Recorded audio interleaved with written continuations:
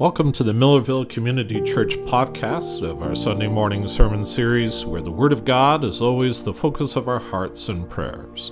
MCC is a non-denominational country-style church, just a short 20-minute drive from Calgary, Alberta, Canada.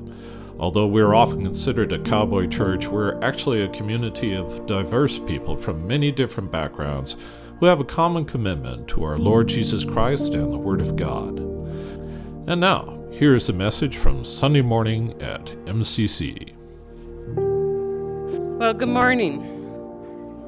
Pastor John is not well today. He suffers from migraines, and today's a bad one. Becky has a migraine today too, so I'm guessing there's others who are migraine sufferers are having a hard time of it today. But I did say I'd pray, so I would like to pray. Father, we do thank you for bringing us together, and we thank you for the health of those who are here and the different things that we are always combating.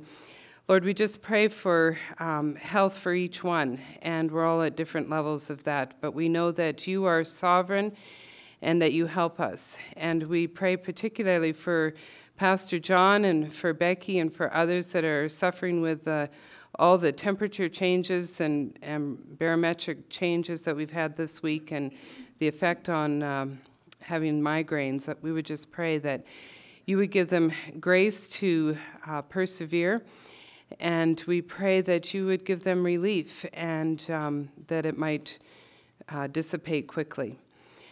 Lord, we thank you for your word. We thank you for how you give us your word that we can mine the treasures that are there. And there's so many things that you've just laid out for us so simply, and there's other things that we have to really do some digging to understand. But in both of those, it's your Holy Spirit who reveals to us and who teaches us. And so we pray as we're in your word today that your Holy Spirit would do his good work in us as we desire to know the things that you particularly have to say to us. We pray this in Jesus' name. Amen. So we've been looking at the book of Nehemiah and watching the man Nehemiah as we see him in leadership and seeing what it is to be a courageous warrior for Christ and for God. And I think that how these two sermon series sort of together have blended with Pastor John looking at us as those warriors in prayer, and as we look at Nehemiah and see what kind of a person he was and to learn from him. And it tells us that, all Scripture is useful. It's not just New Testament, but the Old Testament as well is helpful to us in living a life of godliness. And so we have been doing both and learning from Nehemiah what it is to live a life of godliness. And so we've sort of been walking our way through the book of Nehemiah. Today we're on chapters 9 and 10, and we've seen how Nehemiah, being in Persia, he was the cupbearer to the king of Persia, and he found out through his brother and some others that Jerusalem still was a mess. The temple was rebuilt, but the walls were still in a rubble heap from when it was destroyed by the Babylonians. And so Nehemiah just has this mourning over the sin of the people that caused this, the fact that it hasn't been rebuilt, the fact that the big one, and this is really the big one, is that the Lord's name is not held in high honor with the people who are walking by and seeing Jerusalem a mess, because they identified, all the Canaanites and all those other people that lived around there, identified the state of the city where God had put his name, Jerusalem, with the power of God. And so Nehemiah was correct in identifying it. And I've been thinking about that. When we as believers sin, it's not just that, we have this problem now with the Lord, we've done something and we've turned away, but it's actually the Lord's name is not honored in our life, because then it keeps us from giving testimony to his great power, because we just experienced defeat. And so that's why the Lord says, keep your focus on me. And what we're looking at today, Nehemiah, of course, he's gone back and he's rebuilt the walls. The walls are completely restored. The gates are in place. That happened 2 weeks ago. It happened. And so everything looks good, but the people aren't yet at a place where they are truly repentant. And so Ezra, who is a contemporary of Nehemiah, has come in, and they've sorted out all the people. They figured out who are legitimately the priests and the Levites and who just claim to be but aren't really, like Tobiah. He claimed to be part of that royal family, or the family who would be in the temple. And Nehemiah says, no, the family of Tobiah isn't. They're Ammonites. They're not Israelites. And so they've cleaned that out, and they have Ezra read the law to the people, and the people stood for hours and hours as Ezra read the law to them. And then they celebrated the feasts of the fall, which are the ones that we talked about. The Feast of Trumpets and Feast of Ingathering is bringing them all in. The Feast of, the Day of Atonement. And then the whole thing being the Feast of Tabernacles, they celebrated everything. And so now we talked about the seventh month. Last time we talked about Nehemiah, we talked about the seventh month, Tishri. They have 12 months in the Jewish calendar, but the seventh month is the sabbatical month. It's the month of Sabbath rest. And that's why they have the fall feast in there. It's a month of Sabbath rest, when they bring in all the harvest and they rejoice at the good harvest that God's given them. But they are also mourning over the sin of the nation. They have the Day of Atonement, where they are remembering the sin of the nation and how God has given them the covenant of Moses in order to be able to have a way of salvation. And the covenant of Moses that we call the Old Covenant, but it's the covenant that Moses was a mediator to, was brought in so that it would point to Jesus. And in the book of Galatians, it tells us exactly how that Old Covenant points to who Jesus is. So if you want to look at that, you can do that yourself this afternoon. So they're celebrating really the looking forward to the return of Jesus is what they're looking at. And so are we.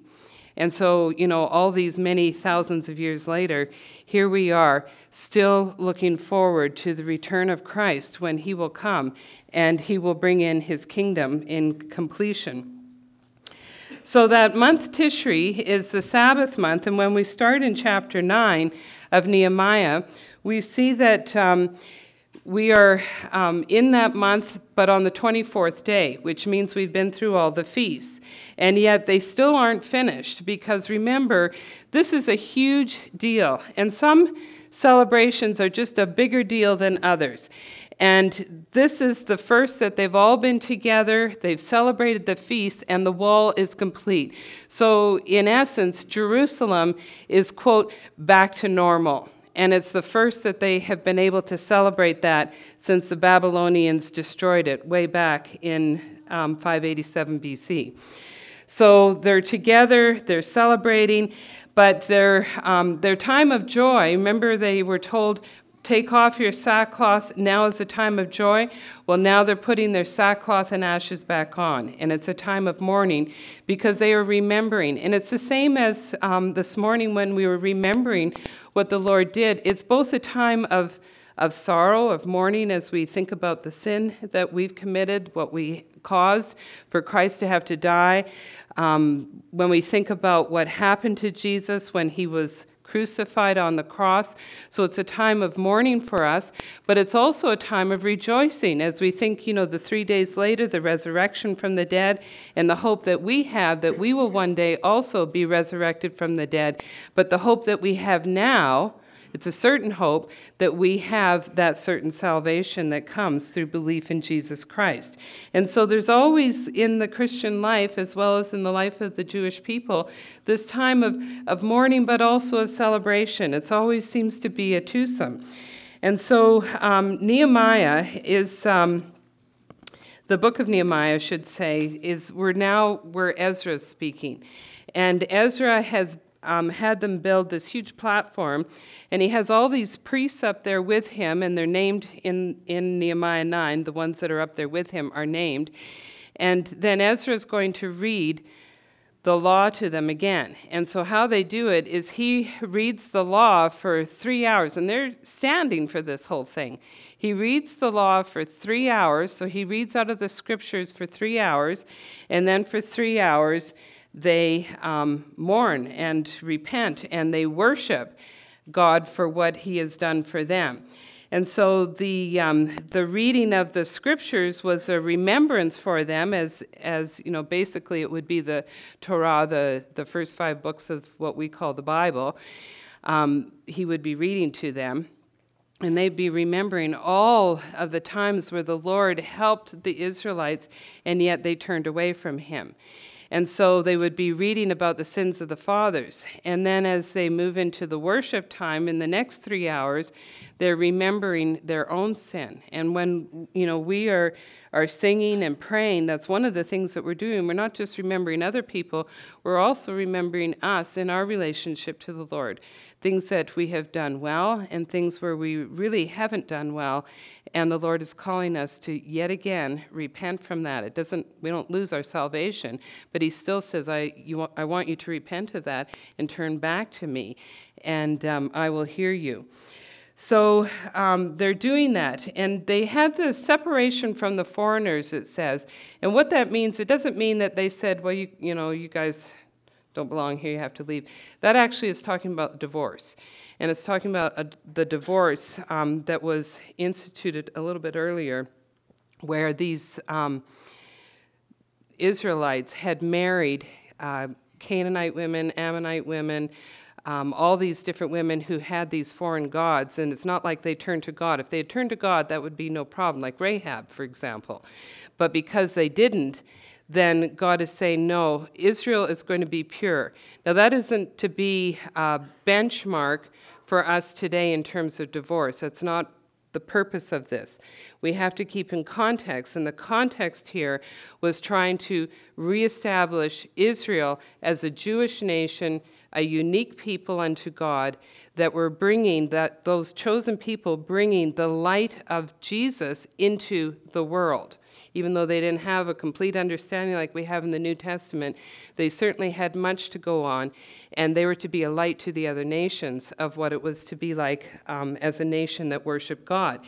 And so part of that is getting rid of all of the idolatry. And part of that was getting rid of the people who practiced idolatry, and that was all these foreign women that they had married. And so they have this time of separation, this time of confession that was both personal as well as historical, and this time of recounting what God had done. And that's really what chapter 9 is about. It's the whole chapter is recounting what God has done right from way back when with Abraham. And so Ezra starts with Abraham, and he's remembering the promise, the covenant that God gave to Abraham. Now keep in mind, that was 400 years before the covenant was made with Moses as the mediator. So 400 years before the old covenant came the Abrahamic covenant. And that's the covenant of promise that we still today are a part of. We are called the children of Abraham, those who truly believe. And so they went back to looking at the Abrahamic covenant and what God had promised. And he promised to Abraham that he would give to Abraham the land, the promised land, which went all the way from the brook of Egypt, which is just south of what we know as the territory of Israel today, all the way to the Euphrates River, which we've never seen Israel own all that property. So we know there's some stuff that still needs to be fulfilled. And so there's this huge promised land that God promised to Abraham. And he said also, I will give you so many descendants. And this is, before He even has children. He's promised all these descendants. And then, if we follow the life of Abraham, we see how God fulfills that. And it takes a while before God fulfills it. But he's promised that he will have many descendants. And those descendants are not just the Jews. It's not just the Jewish people, though it is that. It's actually beyond that to all who are believers. And so we are part of that Abrahamic promise in that we're part of the fulfillment to Abraham, that there would be uncountable numbers who believe. And so that's the second thing. And the third thing that he was promised was the seed. And the seed, we learn in Galatians, is Jesus Christ. He was promised that the Savior that was promised all the way back in Adam and Eve's day would be coming now through this one man, Abraham. And that Abraham would be the establishment of the line of Jesus. And so we keep the Jewish people to keep that line of Abraham intact, and we can follow through the book of Matthew and the book of Luke, have the genealogies that follow that line. So we see the line from Abraham all the way to Jesus. It's a fulfillment of the Abrahamic promise. So the two things that haven't been, three things really. They've seen partial fulfillment in Nehemiah's day, but not complete fulfillment. Jesus hasn't come yet. They're still waiting for the Messiah at this point. They don't have all the land, although they have a good chunk of it. And all the descendants, meaning you and I, are not yet even born. And so they see partial fulfillment, but not the whole thing. And so they're remembering this and they're exalting God as they exalt him and say, you be exalted above all. You are blessed and we honor your name.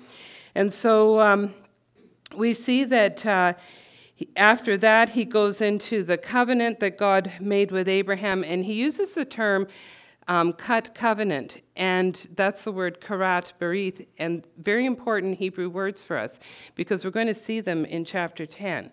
And he's going to pull on that symbolism and bring it into what they're going to do on this day that we're talking about, where they're remembering. And so then they remember. It goes up and down and up and down. So the next part that they remember is, God promised them that they would defeat all of these enemies, the Perizzites, the Canaanites, the Hittites, the Amorites, all those people, the Philistines, all of them, that they would be defeated and that they would be driven out. And that God would give them this land because God is faithful to his promise. But God also tells Abraham there's going to be 400 years before that happens. And so for 400 years, the people of Israel, through the story of Joseph, went into Egypt. They became a huge number, so much that the more recent Pharaoh, before they were sent out, made them all slaves. They weren't slaves the whole 400 years, but a good chunk at the end there. And it was so miserable, and they cried out to God. God gave them a deliverer, Moses. Moses came, and he led them out of Egypt, and they crossed the Red Sea. And so they had 10 plagues in Egypt that they were preserved from while the Egyptians suffered under it. And particularly the last one, which was the first Passover, where the angel of death came through, and anyone who didn't have the blood on the doorposts and the lintels would lose the firstborn. The firstborn son would die. And so Pharaoh's firstborn son died, as well as so many other Egyptians who didn't believe, but not of the Hebrew children who were covered by the blood. And so then they were brought out. They got to the Red Sea, and of course they've got the Egyptian army behind them, the Red Sea in front of them, and they call out and they say, "Why, to Moses, have you brought us here only to die?" And Moses turns and calls out to the Lord, and the Lord says, "Well, put your staff over the sea." Like, who would think of that? I mean, you might think of it now because Moses gave us an example, but who would think of that back then? And the Lord says, "Put your staff over the sea." And the sea miraculously parted, and a great wind came from the east and dried up all the land, and the children of Israel scampered across to the other side. The Egyptians followed them, and the sea crashed in on the Egyptians and drowned them. And so now they're not only safe on the other side, but their enemy has been defeated. And there's a number of songs in the scripture describing that, where they were hurled into the sea. And so they were defeated. And we see over and over again how God protects his people. Even though we're not the greatest, and for sure the Israelites weren't the greatest, God still has a plan. And he is sovereign, and he will execute his plan regardless of what we mere mortals decide to do. And so now they're in this wilderness, and they have all these signs. And not only that, they have the pillar of cloud by day, they have the pillar of fire by night. So they always know the presence of God, and it dwelt above the mercy seat, which is covering the Ark of the Covenant. And so when the pillar of cloud moved, then the people of Israel knew, we're folding up camp and we're following.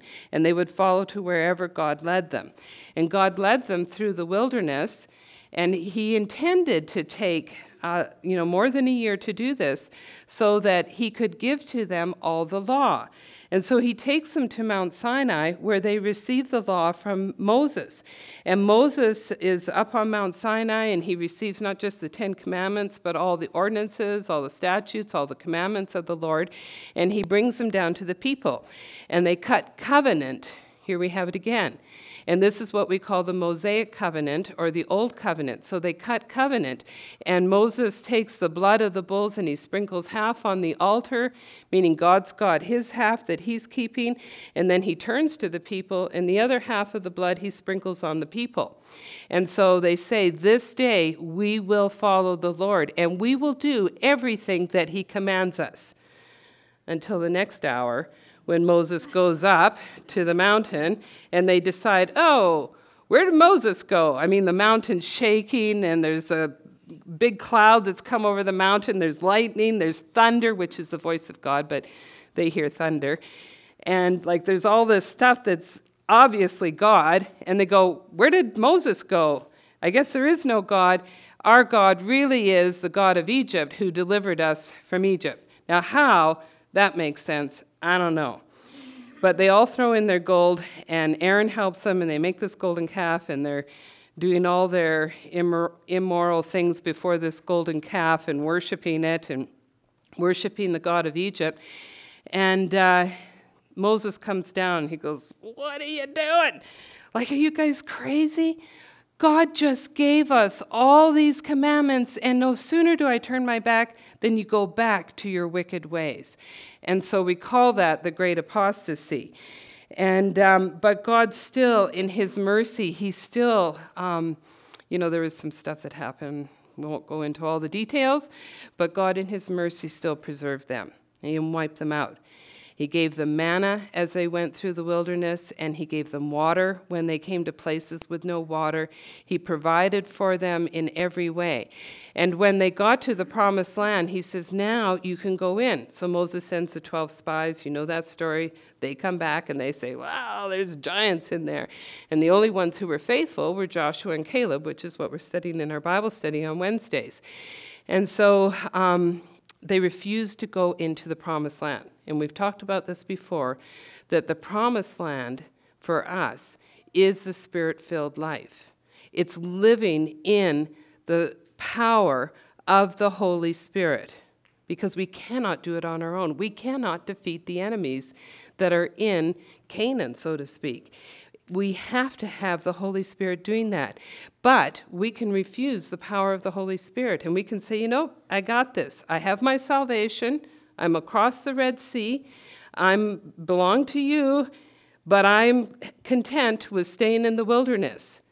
And so that's really what these Jewish people were saying. We're going to stay in the wilderness. We're not going to go into the promised land because we are fearful of the enemies that are there. And so they didn't trust God.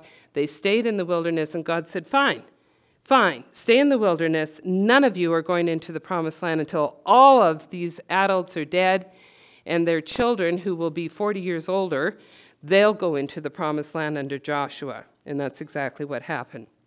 But still, God was faithful when they were in the wilderness. And God is faithful to us when we are in the wilderness. They wandered around in the wilderness, and they had water. They continue to get the manna from God, and their shoes never wore out. Beautiful, lovely shoes that never wore out. And their clothing never got old. Can you wear what you're wearing today for 40 years? Every day? All day? Wandering around in a desert? I don't think so. So God preserved them because God's like that. Even when we are unfaithful, He is faithful. And so He preserved them through that time. And eventually, of course, we've got Joshua, and he has them cross now the Jordan River, and it's a remembrance that's similar to the Red Sea. And they, pick up stones out of the river, and they make the altar in Gilgal. And Joshua then starts his campaigns, and they take the central part, then the southern part, then the northern part. And Joshua does his assignment, and his assignment was to take all the major cities of Israel. And then he assigned all the tribal areas, and their assignment was to clear out the land of the rest of the enemies. So, Joshua did the major cities, but it was up to each tribe to do all the rural areas and the minor towns and little cities that were in their areas. And so, of course, some of them did. Some of the tribes did, but a lot of them didn't. And they didn't do what God told them to do. And the problem is that it became then a snare for them. And that's why we have to clear out the enemies. That's why God calls us. When we have sinful practices in our life, when we have attitudes that we know are not God's way, bitterness, unforgiveness, these are our enemies. These are not enemies that we hold against other people. They're actually our enemies, and they embitter our heart, they harden our heart, and they keep us in the wilderness. And the Lord says, you've got to get rid of that stuff. For your sake, you have got to get rid of that stuff. You cannot do it in your own strength. You must do it through the power of the Holy Spirit. And so, we learn about that in the New Testament, how to do that by the power of the Holy Spirit. But they didn't do that. And so it became a snare to them, and they went back into idolatry. God continually sent them prophets, and they killed the prophets, so many prophets, or they threw them into pits, or they threw them into jail, and they certainly didn't listen to them. And God warned them and warned them and warned them, and they refused to listen to the Lord, and they got worse and worse and worse. The kings of Assyria came, they trampled the northern kingdom, took it off. Still, the southern kingdom did not learn their lesson from watching what happened to the northern kingdom. And still, they were in trouble. And so they kept with their idolatry. They did not turn back to the Lord. And the Lord said, if you do not turn back, I will raise up a king who will come and who will trample you. And you will be taken out of your homes, and you will be taken captive to a foreign city, a place that you do not know, a people you do not know, that have practices that you are not familiar with. Did they repent? No. And these are the days of Jeremiah. They threw him into a pit, and they threw him into jail, and they would have killed him, except the Lord prevented it.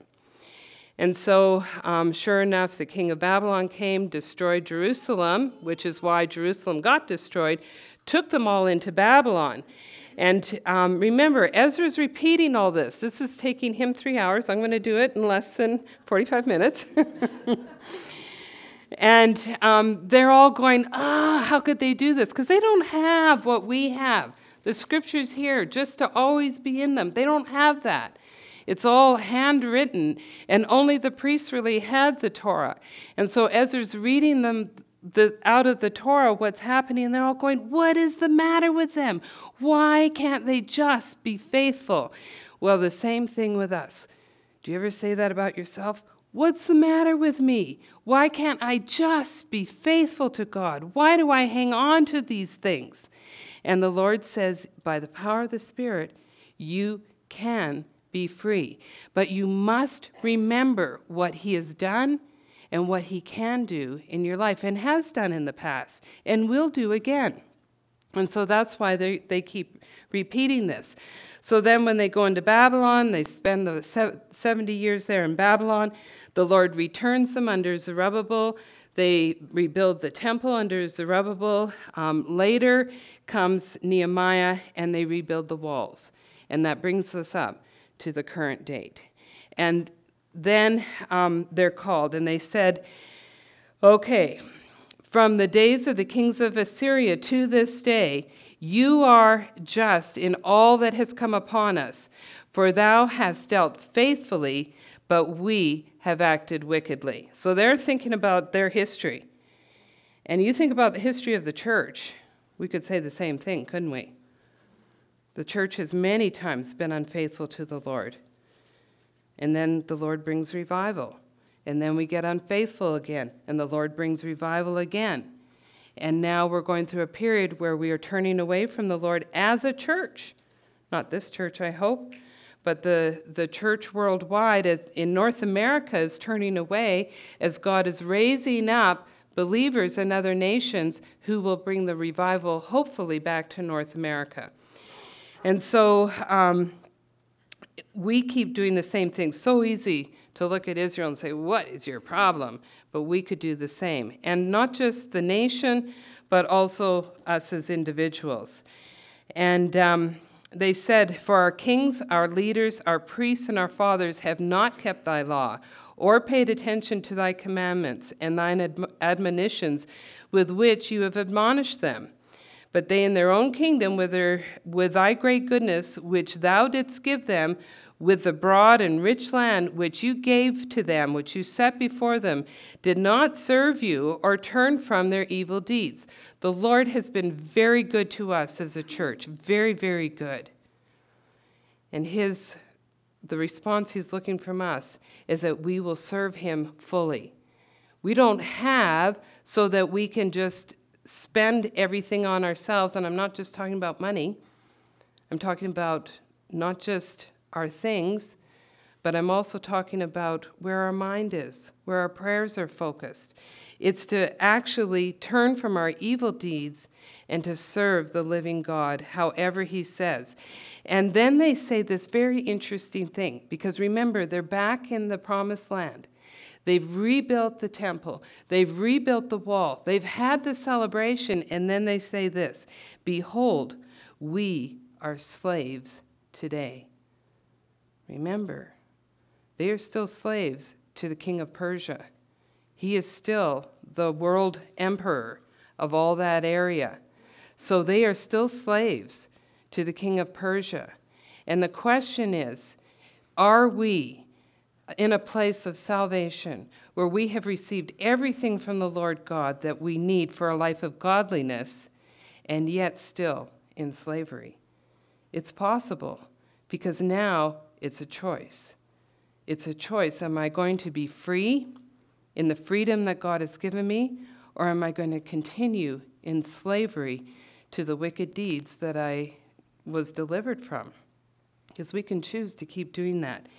And so they say, Lord, they're really asking him to come and help them in this situation. And here's where they say, and it's not quite written in our English, but in the Hebrew. Now, because of all this, I'm in verse 38 of chapter 9, we are making an agreement in writing. And in the Hebrew, it uses karat barit. So that karat, to cut. We are cutting a covenant yet again with the Lord. And on the sealed document are the names of our leaders, our Levites, and our priests. And it lists them in chapter 10. And so as they are all listed, we see that they are learning, like all these people are agreeing to this covenant. And we're learning that when we come into a covenant with the Lord, now he's done everything for us. We are saved by faith, not by works. It's not anything we've done, it's everything that he's done. However, he has called us to live differently. And daily we make those choices. But we can actually now choose to make the right choices by the power of the Holy Spirit, whom he has given to us. We didn't say, well, I'll take the Holy Spirit now. He's the one who said, you are a true believer, I will give you my Holy Spirit, in order to walk in my ways and to teach you my covenant and my commandments. And so we learn from him through that. So I just wanted to look at some of the things that they promised. They promised, this is all in chapter 10, they promised to stay separate. Okay, so they promised not to intermarry again. They promised not to take up with the idolatrous spouses that they had taken up with. They said, we're not going to do that again. And they also promised to keep the Sabbath holy. And they said, we're going to go back to the Sabbath practices that were laid out in Leviticus and in Exodus. And then they promised to give the tithe. They say, we will give the required 10% that you require of us. And they promised to bring the first fruits of their harvest, the first fruits of their crops, of their fruit trees, the first fruit of the olive, the first fruit of the oil that they made, the first fruit of the wine, and the first fruit of their sons. And they did that by bringing a substitute, so they didn't have to kill their firstborn son. They could bring an animal sacrifice and some money. So they promised to bring all these things of the first fruits, and they promised not to neglect the house of God as they have done previously many times over. And they promised not to do that. And I thought about that, and I thought, now, why those ones in particular? Why not just all the 10 Commandments? Why pick out the Sabbath? And why are these things the things that they are promising to? Because really they're promising to keep all the Old Covenant, which included the 10 Commandments. But these are the things that are brought out in Nehemiah. And I thought about that and reflected on it, about why that whole chapter of remembrance, and then, okay, we're going to do this. And my connection that I made was that these are things of remembrance, that they are promising to remember. So by remembering the Sabbath, they are remembering that God is holy, and He has set aside a day of rest in order to reflect on that. And when we don't take that day of rest, wherever that Sabbath is, because that commandment's never been removed. We don't have 9 commandments. We have 10 still. So we still have that commandment to keep the Sabbath holy. That day of rest is a day of resting in all the work that God has done. The ungodly nations work 7 days a week because they are doing it all themselves. By us resting on the 7th day or whatever day, what we're saying is, it's all God who's doing this for me. And I can rest in His goodness and know that He is caring for me. And I will be diligent on the other 6 days, but the 7th day is acknowledging that God is in control and He is sovereign in my life. The same with the tithe. God owns it all, but I'm giving back this 10% and letting it go completely. I'm not tracking it. I'm not saying, well, you got to use my money wisely. I'm not doing that. I'm just giving it all freely back to the Lord to do with as He sees fit. And then if we receive the tithes like the priests did, then they had a responsibility to treat the tithe with holiness, with sacredness, and to treat it well, and to do their diligence. And that's what we try to do as a church, is to be diligent and faithful with the tithe money so that we use it in the way that God prescribes. So these are all remembrances that we remember no matter what. It is what God has done for us. And so in Romans, it says, for you have not received a spirit of slavery. We are no longer slaves to the old wicked ways, leading to fear again. But you have received a spirit of adoption as sons, by which we cry out, Abba, Father. And that's why I put up there, are you a slave or are you a son? Do you see yourself as still enslaved, or are you truly a son of God? And then we have in the book of Hebrews, therefore, since the children share in flesh and blood, He Himself likewise also partook of the same. He became flesh and blood, that through death, because that's the only way He could die, is to be flesh and blood, He might render powerless him, meaning Satan, who had the power of death, that is the devil, and might free those who through fear of death were subject to slavery all their lives. It's the fear of death that enslaves us. And Jesus died so that we would be free of that enslavement. And then in Romans 8:23, And not only this, but also we ourselves, having the first fruits of the Spirit, even we ourselves groan within ourselves, waiting eagerly for our adoption as sons, the redemption of our body. I thought that was very cool. The Holy Spirit is called the first fruits for us. In the Old Testament, they gave their first fruits to God. And God here has given the first fruits to us by way of his Holy Spirit, which is saying, just like in the Old Testament, by giving the first fruits of their harvest, they're saying that, the promise of the harvest to come, it all belongs to God. So God is saying the first fruits of the Holy Spirit, I'm giving to you so that you know the promise of all the rest is coming for sure, because you have received my Holy Spirit, the Lord says. And so because we have his Holy Spirit, we can be assured that all the rest is going to happen too, which is the Lord's going to return. We're going to be living with him for the rest of eternity, and that heaven, the kingdom of God, is ours.